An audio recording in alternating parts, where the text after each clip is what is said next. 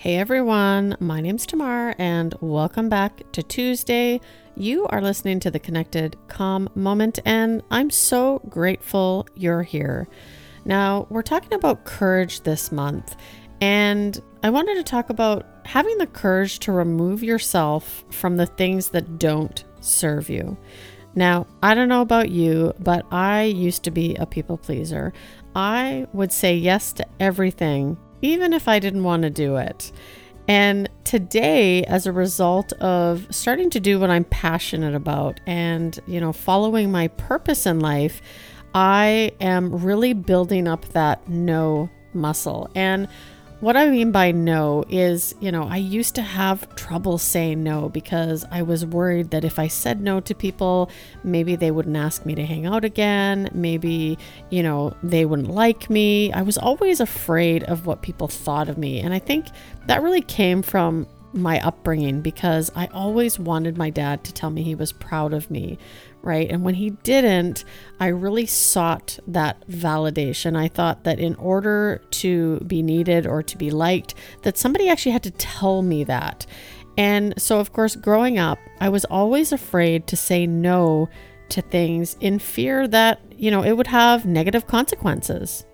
Life for me, the older I get, seems to get busier and busier. And as a result, I need to make sure that I always maintain the courage to say no when something doesn't serve me or something doesn't align with what I'm looking to create in my life.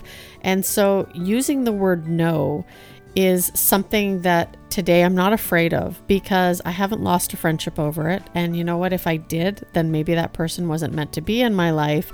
But when I'm faced with a decision, I always ask myself, does this decision and moving forward with it align with my purpose? Does it align with what I'm passionate about? Does it align with my values? And if it does, and that has to be a yes, then I'll commit to it. But there are things sometimes that I get asked to do or invited to take part in that really doesn't align with any of that stuff. And so I need to ask myself, what are my motives for saying yes if I do, first of all? And would it be such a bad thing if I said no? And that can be very difficult sometimes because, sometimes we expect that FOMO. And I can tell you from gaining the ability and the courage to say no a lot more, I don't have that anymore. Sometimes having a nice, quiet evening at home alone, watching Netflix is all that I really need. That self-care, that time that I can learn to be comfortable with me. So I hope that you have the courage to say no to the things that no longer serve you. Well, I hope this resonated with you, and I look forward to seeing you next time. Thanks for listening, and we will be back tomorrow. Do you struggle with boredom or downtime? Well, we have a solution, and it's called the Connected Calm Life. We hope you'll join us, and you can find out more information at connectedcalmlife.com. We'll see you inside.